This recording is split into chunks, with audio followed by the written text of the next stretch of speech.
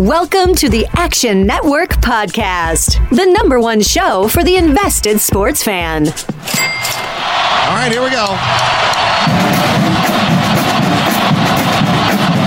10, 15, 20, 25, 30, 35, 40, 45, 50. And the kick is blocked. The college football world stunned. What the football? Oh, my goodness. He stumbled and fumbled. The lateral to the corner of the end zone. Can you believe that? They're not going to keep him off the field tonight. Holy cow.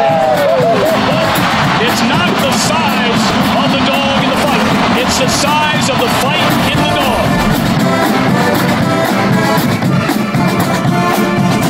What's up, Degenerate Nation? Welcome to the Action Network Podcast. This is the Week 3 college football betting preview. I'm Stuckey, and with me, as always, is Colin Wilson. They say it's not a great college football slate. They say there's no marquee games, but every weekend is a marquee weekend when you're betting on these games. What's going on, Colin? I got a call from my grandmother. She says, well, this weekend's college football slate is like putting lipstick on a pig. I said, Grandma, you can bet on at least 60, 70 games this weekend. I don't know what you're talking about. I'm happy with this slate.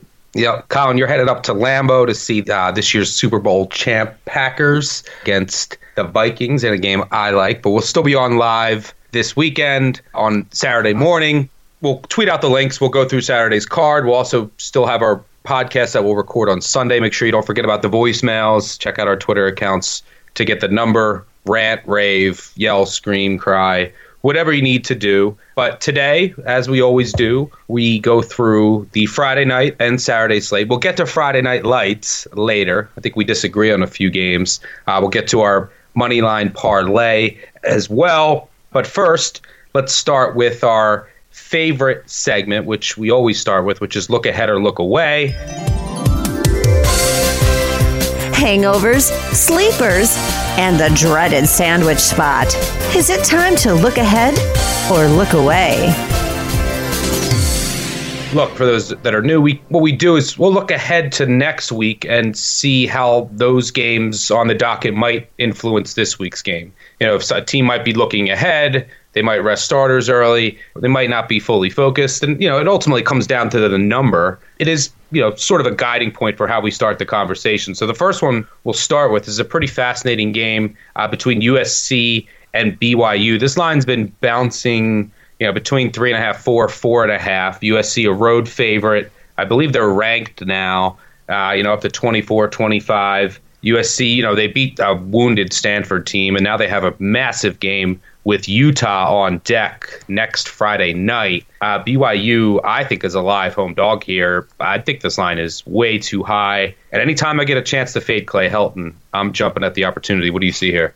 Yeah, Clay Helton on the road, one of our favorite fades. But no, you're right. Our Action Network power rankings make this USC -1. There's a lot going on here with both teams. I mean, we got BYU off of an overtime win on the road. We got USC coming off of a big conference win, a big emotional conference win with their new quarterback, their new freshman quarterback. And this is kind of a sandwich game before the big test against Utah. Sandwiches. Which is going to be only 6 days away since they're playing on a Friday night.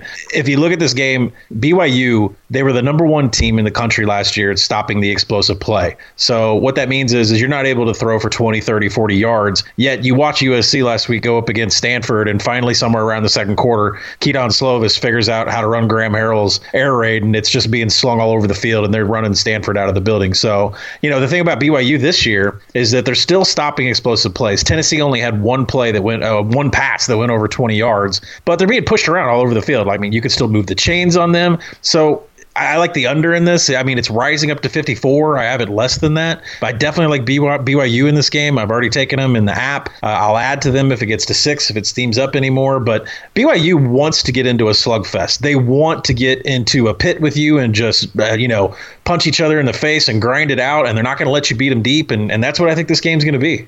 Yeah, I mean, I don't get all of a sudden why everyone loves USC. It seemed like everything did a 180 on USC, but really, I mean, they beat Stanford.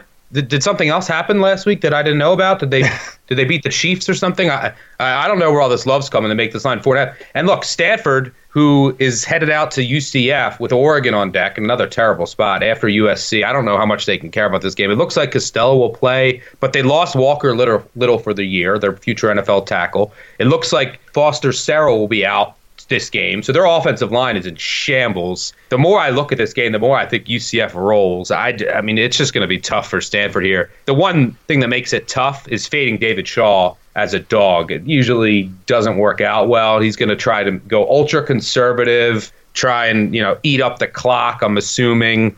What do you see in UCF Stanford? Yeah, this is the game.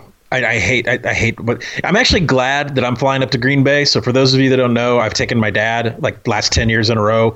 He grew up in Wisconsin, big time Packers fan. He never got to go to games as a kid or growing up. And if you could do something for your parents, take them, do something like this. Like, I'm flying dad up to Green Bay. I take him to a Packers game, and the old man is just speechless for 3 hours while we sit there and watch the Pack. And we go up there and have a few beers and catch up better than we do at Christmas or any other holiday. So I'm actually glad that I'm going to be distracted Saturday night. While some of these games are going on, I'll be watching them and I'll have an eye on everything, and I'll read every box score. I don't need the narrative shoved down my throat about how good UCF is. This shit happens every year, and I'm tired of hearing about how UCF is the best group of five. I'm tired of hearing about how they need to be in the playoff. And this game sets up perfectly for them. They finally got a Power 5 team to come into their house. They get to play them at home. This is the biggest game in program history. I don't want to hear anything else. They got on their own home turf one of the big Power 5 teams to come in, and it's a wounded team. Like, I don't even know why Costello's playing. Not only did they lose their left tackle, who was all Pac-12 first team last year, they lost another guy that was a potential going to be the future starting left tackle, could have filled in a tackle. Their offensive line is beat up. They're soft in the trench. They could be deep. Keaton Slovis just proved that. And meanwhile, you got Dylan Gabriel out here for UCF. He only completed like 8 passes for 300 yards last week. So these guys just throw in chunks. Duriel Mack Jr. is healthy again. So if they get in short yardage situation, expect the tank to get back there and run over Stanford's defensive line. I don't even know why Stanford cares about this game. I mean, they have Oregon on deck. They just got off USC. Why would you even play Costello? Why? There's no reason to play Costello. I wouldn't be surprised if he was a game time scratch. I mean, the line is doing some funky business. I mean, there's a lot of, it's hanging around that dead number, 7.5, 8.5. I just can't, I don't know what's holding this number down, because it's just a really bad situation for Stanford. Yep. All right. So let's look at a few of the ugliest games on the board that are in, quote unquote, good spots on paper. So let's, Auburn, they have Texas A&M on deck, but they take on Kent State. And if you haven't heard, the MAC is atrocious. They went 1-10 against the spread last week. The only MAC team I like that I've seen so far, I think Ohio will be okay, is Northern Illinois, who I'm on again this week. So is Colin against Nebraska. Maybe they can pull off another outright upset there. But they look really good. I really like their offense. And the kid from Cal who transferred, Ross Bowers, a quarterback, looks great. But some of these uglier games, I don't know if I can trust Kent State, regardless of how little Auburn cares. Their offensive line should just manhandle Kent State. Then you have Oklahoma State, Tulsa. That one is probably the most intriguing to me. Oklahoma State has Texas on deck. Texas, after that LSU game, obviously has Oklahoma State on deck. And they get Rice this weekend. The thing with Rice is Wiley Green's out, which means you got Tom Stewart at quarterback, the Harvard transfer. I do not trust him. Texas might just be able to name it there. And then Notre Dame, New Mexico. Notre Dame has Georgia on deck. They have a lot of injuries, and I don't know how much they'll care, but I'm not in a rush to bet New Mexico. The most interesting one to me there is Tulsa against Oklahoma State, who's shown some things so far this year, catching 2 touchdowns. Any thoughts on any of those, either Auburn, Oklahoma State, Texas, or Notre Dame getting caught looking ahead there? Listen, if Brian Kelly wants to run it up on Bob Davie, he's going to do it. He has no tie to Bob Davie or New Mexico, but they do have overlooked at Georgia. I wouldn't be sure if they don't go vanilla in the second half, but then again, their vanilla could beat New Mexico any day. Texas Rice is really interesting. You talked about it. Wiley Green is out. He lives up to his name. Kid was just throwing all over Wake Forest, up and down the field. He can get out of the pocket. He can make some things happen. Took a pop to the head. He's out. Tom Stewart's in. That doesn't make Rice as effective in the passing game or anywhere really on the field. So can't really do that. And then I did some digging on what does Tom Herman do the week after a highly emotional game? Can he pick it back up? And there was nothing there. It turns out he was just 500 against the spread after these massive dog situations in these big primetime game. So no real angle there. The Kent State one, listen, you worked all week. You're probably going to get paid on Friday when you're listening to this. The money hits the bank account. You can do better than put your money on Kent State. Kent State's 122nd in the country in havoc allowed. That means they snapped the ball, and the ball's all over the place. Woody Barrett won the quarterback job during the summer. He's out. He's now got a battle going on with a kid named Dustin Crum. Kent State is not worth your money. But Barrett transferred from Auburn, but you'll just be rooting for the clock to run out. Right, absolutely. But Barrett was at Auburn before he transferred to Copiah Lincoln Community College. I actually knew somebody that went there. So the Oklahoma State-Tulsa one's really interesting because the Golden Hurricane, right down the street here from me, they're in their second year of their 3-3-5 defense. They haven't really improved in the numbers so far. It's early in the season. But, offensively, Zach Smith's running it over Boomer, but they're still 120th in the nation in offensive yards per play. So we haven't seen any kind of increase on that side of the ball whatsoever. Oklahoma State's head to Texas next week. That's a money spot for us on the pod. I think we've mentioned it before. Tom Herman has not beat Mike Gundy since he was an assistant in 2009 at Iowa State. So it's been quite a while since Tom Herman's gotten that off his back. Tulsa's not sacking anybody. They're not getting any pressure on any quarterbacks. And Oklahoma State's converting third downs at a 72% clip. So I know as much as this number is dancing around 14, hitting a 13.5 and getting fired back up, it's hard for me to back Tulsa in this spot. Yeah, all these. I have no play in any of these. Yeah, the one I'll dig a little deeper on is Tulsa, but no real interest in the others. All right, so let's look at some of the other games on the Week 1 slate that we like. It's another fabulous weekend of college football. Let's check out the marquee matchups we'll all end up betting for Week 3. You mentioned the 3-3-5 defense of Tulsa. That's a team Michigan State played. This game, I know you have the line a lot lower. I think this is Michigan State playing Arizona State. This is a revenge game from last year. Michigan State went down to Tempe and lost early in 110-degree weather in an ugly game. I think Michigan State absolutely trucks the Sun Devils here. And the reason for it is Arizona State cannot run the ball. So coming into the season, the main storyline was Eno Benjamin behind 5 senior starters coming back on the offensive line. Well, that hasn't happened. They have a number of injuries up front. True freshman at center, a freshman at guard now. All these guys are out of position, and they can't run the ball. They couldn't run the ball against Sac State, the Hornets that you backed. They couldn't really run the ball. Kent State had 6 sacks, I think. Kent State, 5 or 6 sacks. So they can't move the ball. So now they're going up against the number 1 rush defense in the country last year and this year. They're not going to be able to move the ball on the ground. And they lost their quarterback from last year. Harry, their first-round draft pick, went to the Patriots at receiver. And they're going to be relying on this freshman at quarterback with Sparty with their ears pinned back. I don't see Arizona State scoring. I like the under. You can grab 14 at a couple places in Vegas. I think you have to pay some juice for it elsewhere. But I think this is like 31-7. The game goes under. I know it's a low total, but they saw the 3-3-5 last year, Michigan State, when they played Arizona State. They saw the 3-3-5. It's a defense that not a lot of teams run. So when you first see it, it can confuse you a little. So I think that can work in their advantage. The Arizona State defense is still pretty good, and they're playing well this year. So I don't think it gets that out of hand, but I just don't think Arizona State scores. What do you think here?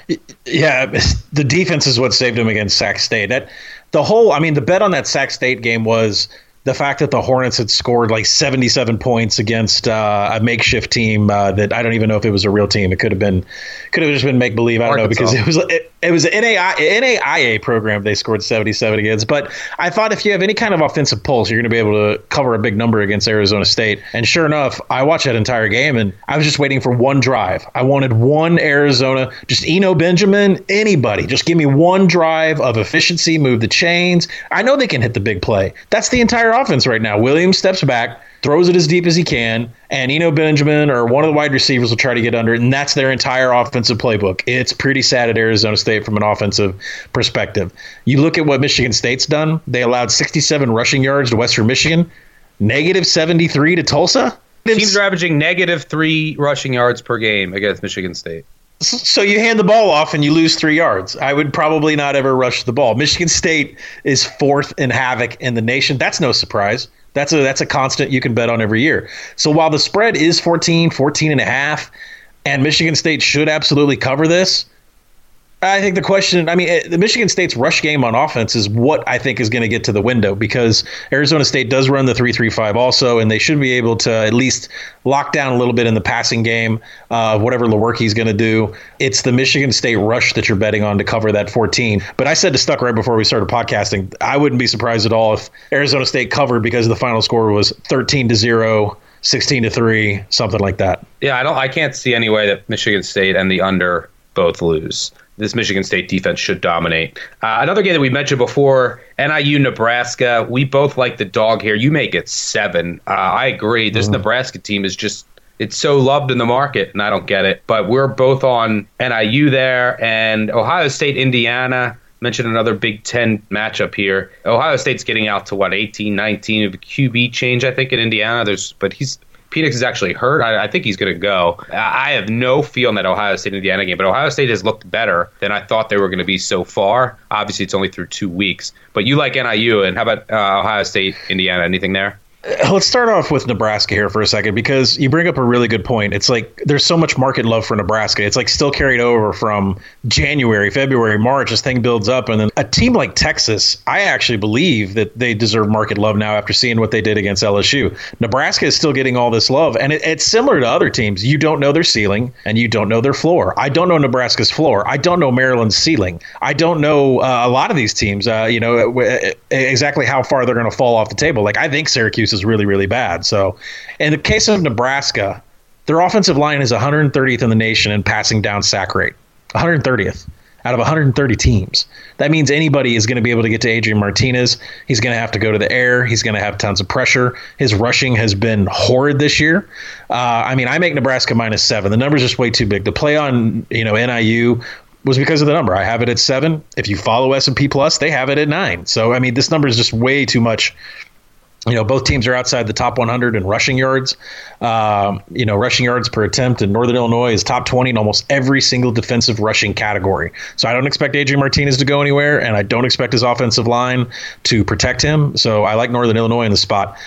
Indiana game, I can't trust Indiana in this spot. I know that they've moved on from Peyton Ramsey. The guy was efficient but not explosive. I don't think he ever completed a pass over 5 yards. He just, two-step drop and out to the flats. And Peyton Ramsey never did anything too exciting to get the ball moving. And now Michael Penix is in there running the offense for him, and he may be a little bit more explosive. But Ohio State, I don't know their ceiling. They've looked really good, and nothing's really stopped them yet. So no play for me, no matter how big the Indiana number gets, because I have it at like 14, but still at 16, I'm not a buyer on Indiana. I've seen this before. There's still a thing between Kevin Wilson, the offensive coordinator at Ohio State, and his relationship with Tom Allen, the head coach of Indiana. That goes back a few years. And Wilson would try to stomp a mud hole in Allen's ass, and he has before in this series. So I'm not trusting Indiana. I'm not playing that side at all. Yeah, and you mentioned Northern Illinois. Their offenses looked a lot better. I watched that game against Utah. They competed with Utah the entire time. Rod Carey, who left for Temple, who we're going to get to next, you could tell their offense is taking the next step with Bowers and Tiers at receiver. I like the way that NIU looks and competes, and the run defense, they lost a couple pieces on defense, looks to be just as good. Speaking of Rod Carey, who went to Temple, he was I think the third or fourth head coach that Temple had in the offseason.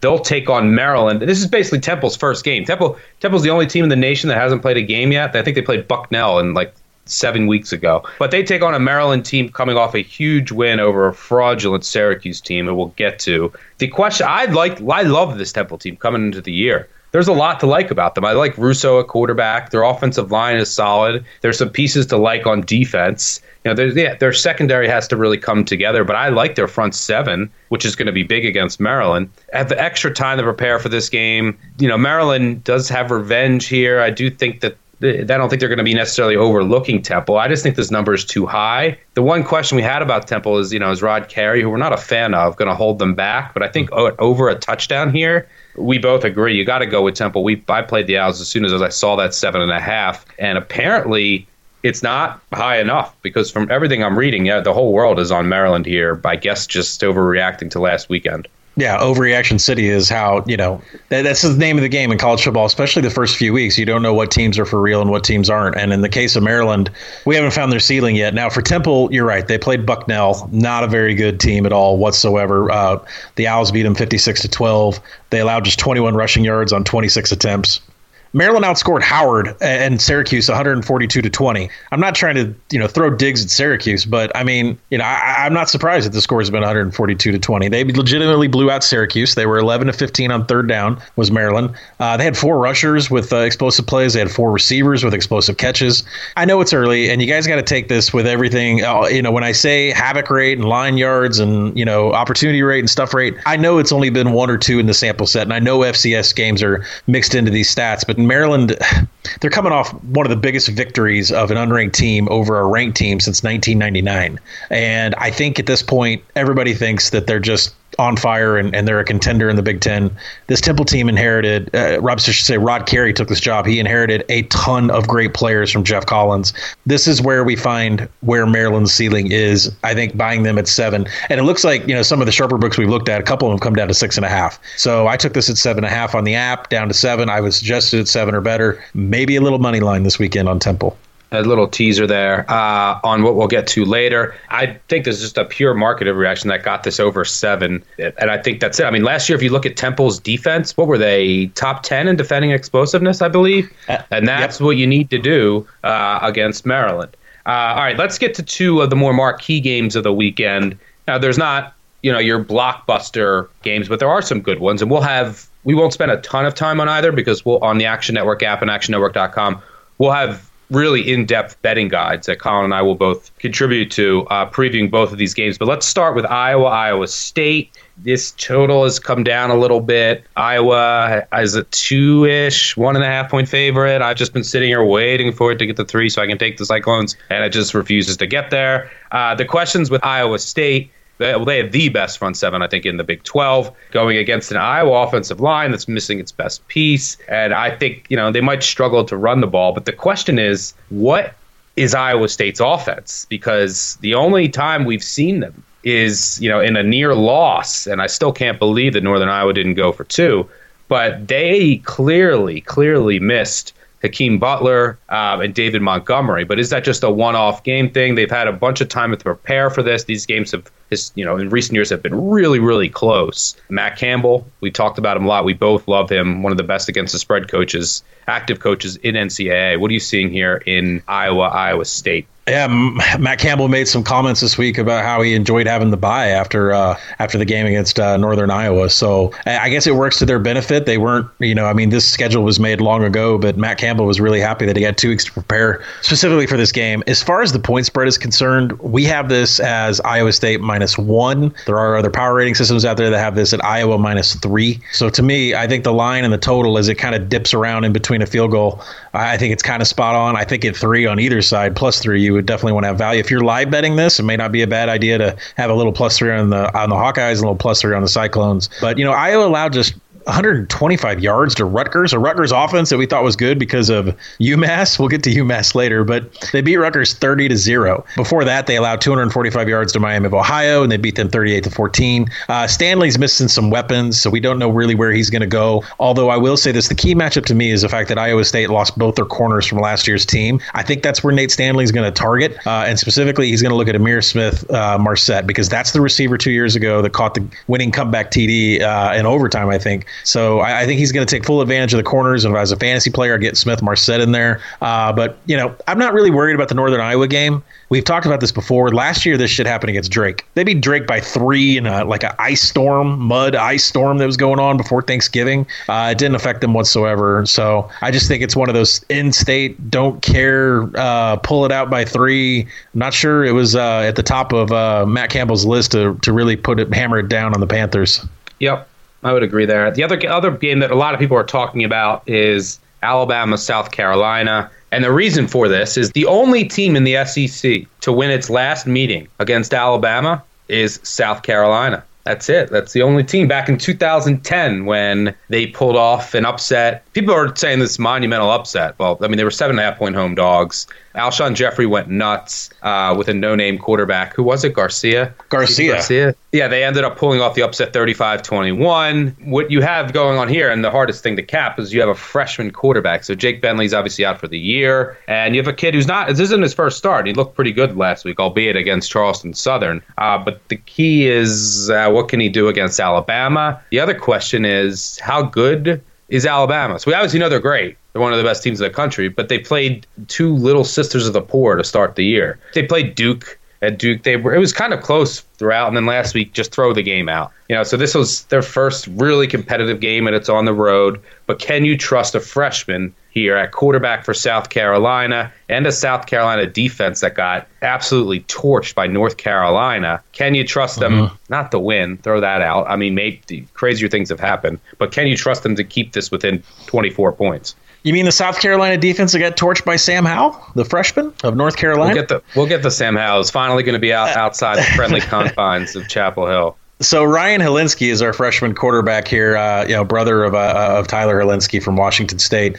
So he is the freshman here playing for South Carolina. He steps in after Jake Bentley had a season-ending injury. I actually kind of marked it as an upgrade. I think Hilinski, is going to be a little bit more accurate and have a little bit less INTs than Jake Bentley.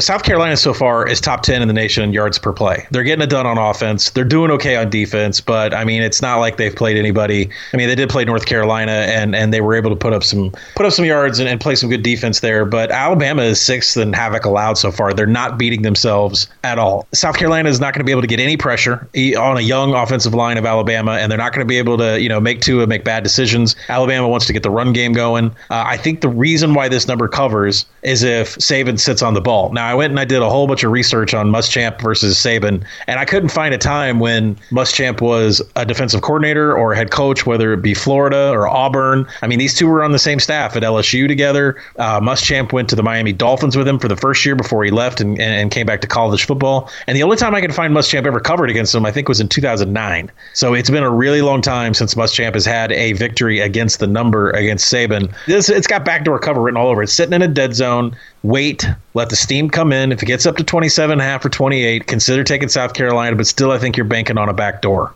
Yeah, I think that's the way to go about it. If it gets to 27, 28, you got to look South Carolina. If not, I'll either ride with the fishes and back Bama or stay away. Do you think anything about the under, though? Because, I mean, that game against New Mexico State, there's no resistance against the Alabama rush whatsoever, which turned into these huge explosive touchdowns. Now the number's at 62, and I made it somewhere in the mid-50s. And my thinking is if Alabama goes into complete... They got to just this freshman kid, they got to try and shorten this game and run clock, right. And they can't play fast. I would agree with that. I do like the under, yeah. Speaking of Bama, the team that's in my backyard, Kentucky, they have a new quarterback who was supposed to originally play baseball at Alabama. Sawyer Smith will be the quarterback, who some of you might say, Sawyer Smith, the fuck do I know that name from? He's been a quarterback in D1 before at Troy. He had like a huge bowl game. He's now the starter because Terry Wilson's out for the year. They take on Florida. This line has been floating in the dead zone. I think it's up to 9, maybe. The big news here is Florida has revenge over Kentucky. The first time you can say that in 17 billion years, because Kentucky beat Florida last year 27-16. It was the first time, I think, in like 30 years that they beat them. So it's a tough ask for Kentucky here, but maybe Sawyer Smith gives them a spark at quarterback. What do you see here with the Cats? What's up, EBN? So Sawyer Smith of Troy, right? Yep. That would mean it would be your favorite bowl of all time, the Dollar General Bowl, which we'll get to during bowl season. Stuckey, I don't think, has ever been to a Dollar General, seen a Dollar General. We got to get you some $1 items out of the Dollar General. I've seen one. I actually saw one the other day. But, I'm new to the South, but I don't know why the hell I would go in there. What am I going to buy in the Dollar General? All right, so the Gators sell food in the Dollar General. All right, go ahead. Before we move on, did you see that the Sun Bowl is now called the Tony the Tiger Bowl? Like, it's not even Frosted Flakes, it's Tony the Tiger Bowl. I can't wake up hungover on like New Year's Eve and talk about Tony the Tiger Bowl. Anyways, all right, let's move on. That bowl's going to be great. Sorry, go ahead. Terrible. We're so off track. All right. So Sawyer Smith, here's the book out on Sawyer Smith. Not an efficient quarterback, does not move the chains, is not going to get you a first down all the time. Major arm, can throw it 50 yards down the field, put it on a dime, get you an explosive play. That's how Sawyer Smith rolls, and that is the thing I think that can keep this within the number. The Gators offensive line, they're outside the top 100 in stuff rate, and right now they're just not getting the push they need to. We know that there's 4 offensive linemen that are freshmen. That was the problem. That was the handicap during Miami. They're just not getting the required rushing yards when they need it. Kentucky's offensive line is 15th in opportunity rate, 40th in stuff rate. When they need the yards, they actually are getting movement. So Florida's defensive line sack rate is second in the nation. They're highly ranked in havoc. They're top 15 in all rushing categories. So Sawyer Smith has his work cut out for him. This Kentucky offensive line has their work cut out for him. They're going to be under pressure all day. But that arm is probably what's going to save him with some explosive plays. So Florida has to beat them through the air. I think Sawyer Smith can get it done from a covering the spread perspective. The number is about where we make it. I think this kid is going to surprise. I think he's going to show up. We've seen him do it before. He always did at Troy. He was the biggest reason why we love Troy. So, I'm going to back Kentucky in this spot. It's at a dead number again. Would love to get a key number at this spot, but I'm willing to weigh it out, see if it steams. Florida's just not owning the trench like they should on the offensive side of the ball. And that's probably a good reason to say that Kentucky can cover. Yeah, I'm if I had 10, I'd think about Kentucky. This is a tough spot, and Florida special teams don't sleep on them as well. And look, what do we really know about Kentucky? They beat 2 MAC teams, and from what we've seen from the MAC, so maybe we shouldn't be as impressed with the 2-0 start for Kentucky. But we'll see. I think if there's a 10, you got to look at the Cats. All right, a couple of the games we wanted to mention. Speaking of the MAC, I'll throw a game out here. I'll write this game up. I'm going to back Akron on the road. I can't believe I'm saying it. I know the line has crashed. That's because Central Michigan's entire team is out. So it's obviously adjusting to that. So their quarterback, Quentin Dormady, is out. David Moore will take over at quarterback at community college transfer. He, I believe, is like 3 of 11 for 1 yard against Wisconsin. He had 1 yard passing or something. They lost their running back, Jonathan Ward. So they're not going to be able to pass on Akron. I think Akron could actually have some success. So the strength of Central Michigan, it's an oxymoron. The strength of Central Michigan team's terrible. But they can defend the run a little bit. So can Akron. So you can pass on Akron, but Central Michigan's not going to have their quarterback, so I don't think they're going to be able to throw downfield. I don't think Akron's going to be able to run the ball in Central Michigan, but I think Cato Nelson has found some pretty good deep threats down the field. Some receivers have emerged from Akron. It's one of the bright spots on a terrible team. So I think they'll be able to throw it. I believe Akron's still like a 1 or 2 point dog here. I think Akron wins at Central Michigan, who is just completely decimated from that game against Wisconsin last week. I can't believe I'm saying it, but I'm going to back the Zips on the road. Am I crazy? Do you have any thoughts there? You want Cato Nelson under. I know it's his 3rd game. I know he's getting acclimated to the offense. I know how bad Central Michigan is. If you want to go with Cato Nelson, you got to do this alone, my friend. I will be venturing out alone, just like I will with Texas State. Thank you for getting me on them. I'm about to be 0-3 against the spread on Texas State. Another game that I'm going to be betting, I'll write this up as well on the Action Network app at actionnetwork.com. I'm going to be back in Meet. UTSA. And it's not about the hangover. You could say that, Army lost that. They barely lost to Michigan in a game they maybe should have won. Why are they throwing it, by the way? Just kick the field goal or just run it? You probably run it in. Anyway, Army, Navy, these kids are just like show up to work, lunch pail. They're not really as susceptible to letdown spots and hangovers. It can happen, but it's not really my reasoning here. My reasoning is very simple. I got away from it last weekend. Double-digit Service Academy favorites in college football are absolutely abysmal. I think they're under 40%. We did it in week 1 with Rice, and Army barely beat Rice. They won 14-7. And I actually think UTSA has a better D-line than Rice. This is just a game where the possessions will be few and far between. The clock will be speed racing. And I'm betting that UTSA can keep it within 17. Hold your noses. And the thing is, I'm with you. Like when you said it, when you and I first convened on Sunday, and you said UTSA, I was like, oh God, I know we have to do this. We have to do this. Wrote up an article for my week 3 preview. I compared this to my son taking nasty cough medicine and staring at me, just giving me the eyes, like I can't believe you're making me do this. I'm actually on UTSA too, but I'm on it for different reasons than Stuck. Stuck has very valid and good reasons about why you should be on UTSA, but I'm going to go with the fact that UTSA actually might put up more of a fight on the defensive line in the front 7 than Michigan.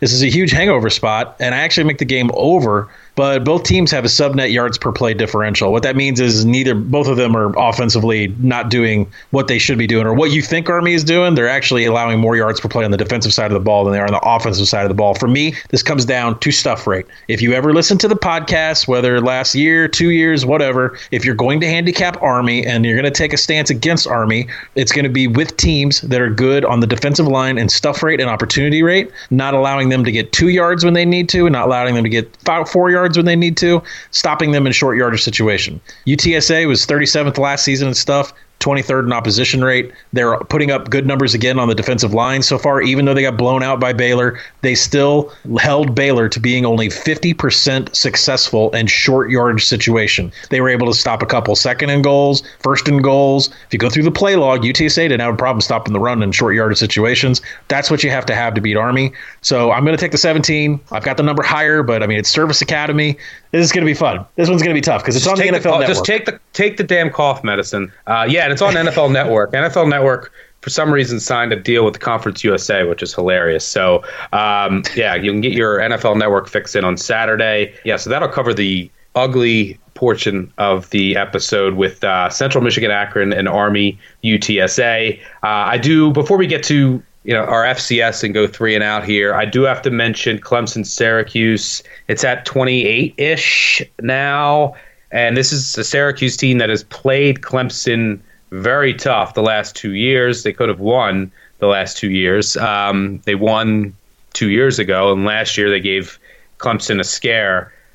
But this Syracuse team is just not good, and they were exposed against Maryland. Tommy DeVito is just not good. I do not trust him as far as I can throw him.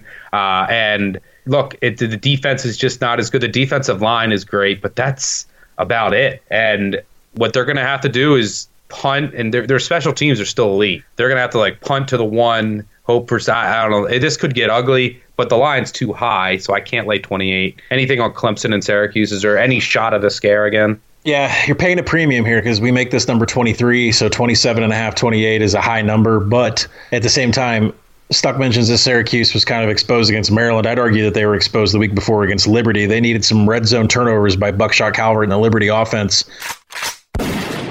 to cover that number. The box scores have not been clean. Syracuse is not good under Tommy DeVito. They're not the same defense they were the last 2 years. And don't think for 1 second that Clemson doesn't remember going up there on a Friday night 2 years ago and Kelly Brighton getting popped and knocked out of the game. And that was their one loss during the regular season 2 years ago. Or last year, Trevor Lawrence getting popped, and it was the biggest scare of their entire season. I don't care what number you throw up there. I think Clemson's defense is going to absolutely shut Syracuse down. I'd be shocked if Syracuse got over 10, 13 points.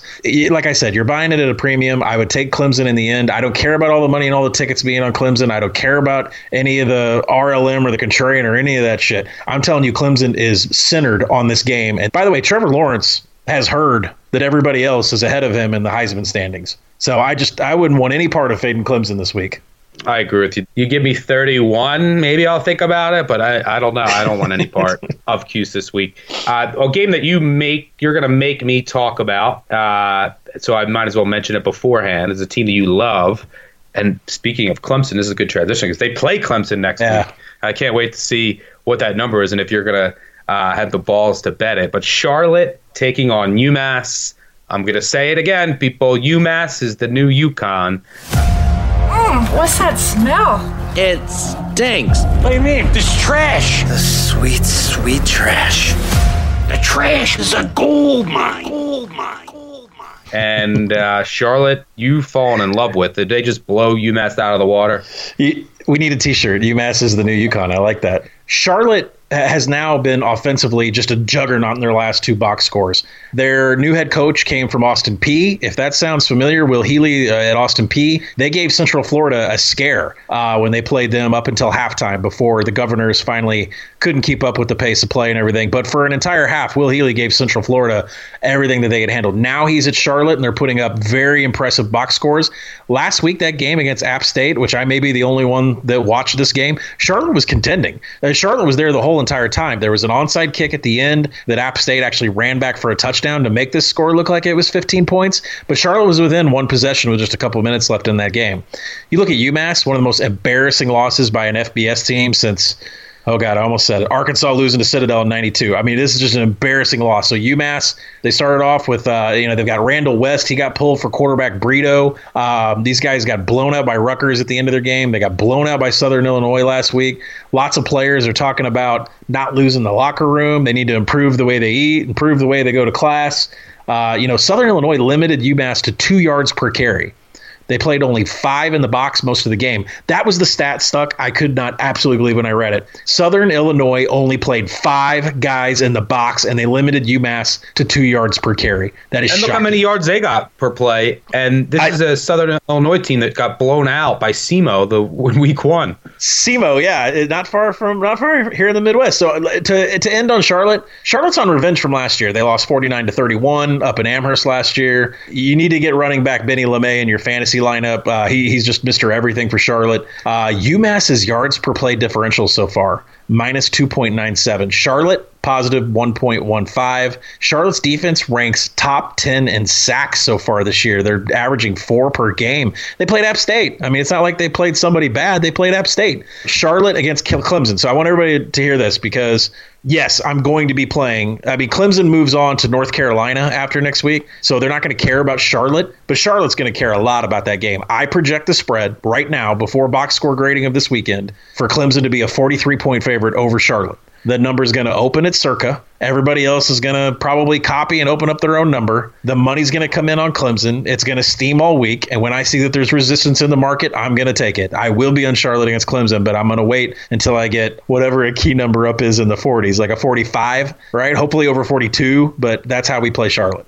Yeah, if you're going to bet any 49ers this weekend, bet Charlotte. Don't bet San Fran. All right, so do you have anything else to say about North Carolina schools? You have Duke. Before we get to Friday Night Lights, you have Duke, ECU, who you love, App State, but Wake. This is North Carolina battle. It's going to be interesting. We'll get to that. I should pick up and move there. I'm not paying attention to these Oklahoma teams and Arkansas teams. I should move to North Carolina. All right, let's get to one of my favorite segments, but it's not going to be this week. Maybe you'll have to carry it. FC Yes or No, where we look at any of the FCS, FBS matchups that we like.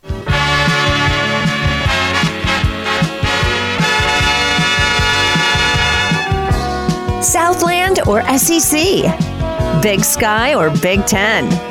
It's time to play FC Yes or No. First couple weeks have gone well. There's not much I really like this week. I don't think I'm going to write up anything. I might not bet anything. Someone on Twitter asked me about Colgate, William & Mary, been fading Colgate, but I looked into that game. I actually think it's cheap. I would lean Colgate, but have no interest in betting them as an 11.5-point favorite. If I had to pick one FBS matchup to bet this week, and I don't think I'm going to, not going to be throwing any peanuts that way, is Weber State. Nevada is trash. This team is officially trash. That's and look out for Weber State's return man. Rashid is one of the best in the country. I think Weber State makes that a game. They should have beat San Diego State if his punt return, his 99-yard kick return doesn't get called back, but he's going to be returning in the NFL. So I don't really love anything. So I'm going to leave it up to you. Do you have anything in the FCS space for people to dabble in? Yeah, I'll do 2 real quick. I took Citadel, Georgia Tech on the under 61. It's just going to be the pace of play. Citadel with a triple option offense. Georgia Tech, I don't think Jeff Collin wants to attempt to pass for the rest of the season. I think he's happy with just getting whoever he can lined up behind the offensive line and run the ball. I thought 61 was way too high. I took the under. It's at 57.5. I'd keep on taking it on the under. And Citadel should cover a large number at 26. So we'll see which way that goes. The other one, South Carolina State is taking on South Florida. South Florida is on a bender. They haven't won a game. It's been damn near a whole entire calendar year. South Florida is on one heck of a bender after winning, I think, 6 straight and then losing their final 7 last year.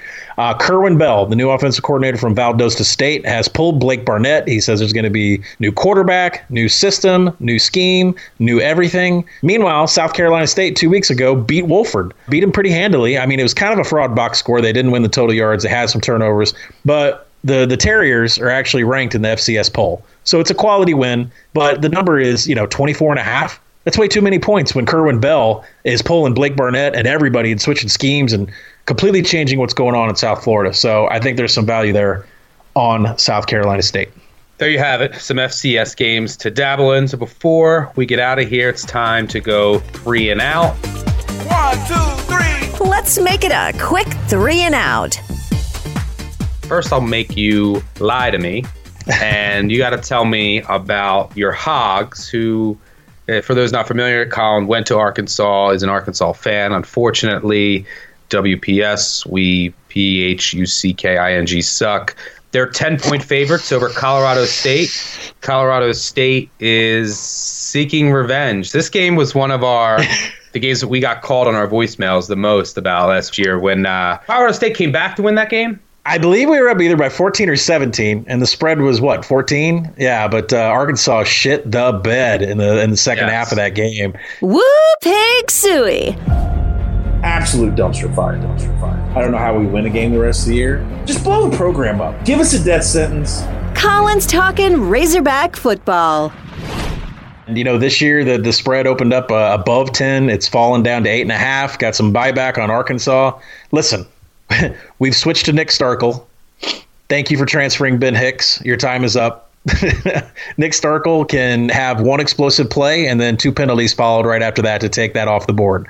We are a very incapable offense that showed against Ole Miss.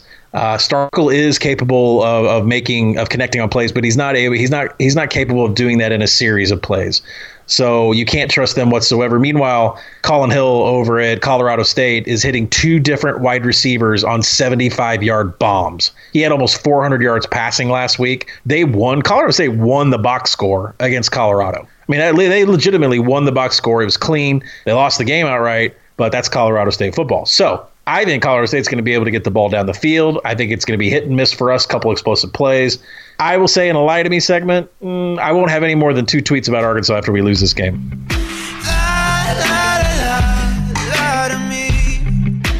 You're going to bet. Do you have a bet in already on Colorado State? Yeah, Colorado State. I'm probably going to get a money line in here right after we get off the horn here. All right. Can you talk to one of your many odds makers friends and tell them to move Arizona to +3 for me? Tired of waiting for alerts on that game. Sitting around like all these NFL lines sitting on 2.5, right? You got to wait for that 3 to clip. Yeah. By the way, are we betting UCLA if it touches 24? Yes, right? Absolutely not. No, you can touch. I think I had to bet it at 24. What do you make it? I made it 19. It's way too high. 24. Right. I gotta bet it. Brother. At 24. You realize Jalen Hurts has 9 touchdowns and 7 incompletions. Sell high, brother. You know that. This line is crazy. All right. So, UCLA is terrible. This is a classic buy low, sell high spot. And that's why the line is maybe going to get the 24. On second down, let's talk Friday Night Lights. Let's hear it, gentlemen. Clear eyes, full hearts. Can't lose. Let's go play some football. Let's go. We have an interesting Friday night slate with a couple games that I actually bet. One of the more intriguing games, I think, for a lot of people just on paper is Wazoo and Houston. Wazoo's out to a 10-point favorite. Their yards per player are silly. this offense looks ridiculous, Washington State. And Leach out there, while Houston looks dreadful. The over-under is 73.5. You'll hear a lot of, and it came down from 75, you'll hear a lot of square bettors be like, 2 air raids, bet the over. But Houston's a snail under Dana this year. It's very odd. They're playing a lot differently. Maybe he's going to come out and play how he has before at West Virginia, but they're snailish, so I can't recommend the over. I don't know if I necessarily play the under either. But Washington State doesn't necessarily play fast, but they might score every possession on this Houston defense. I also played Kansas. Man, I played a lot of ugly teams this weekend. It got to 21.5, and I said, nope, too high.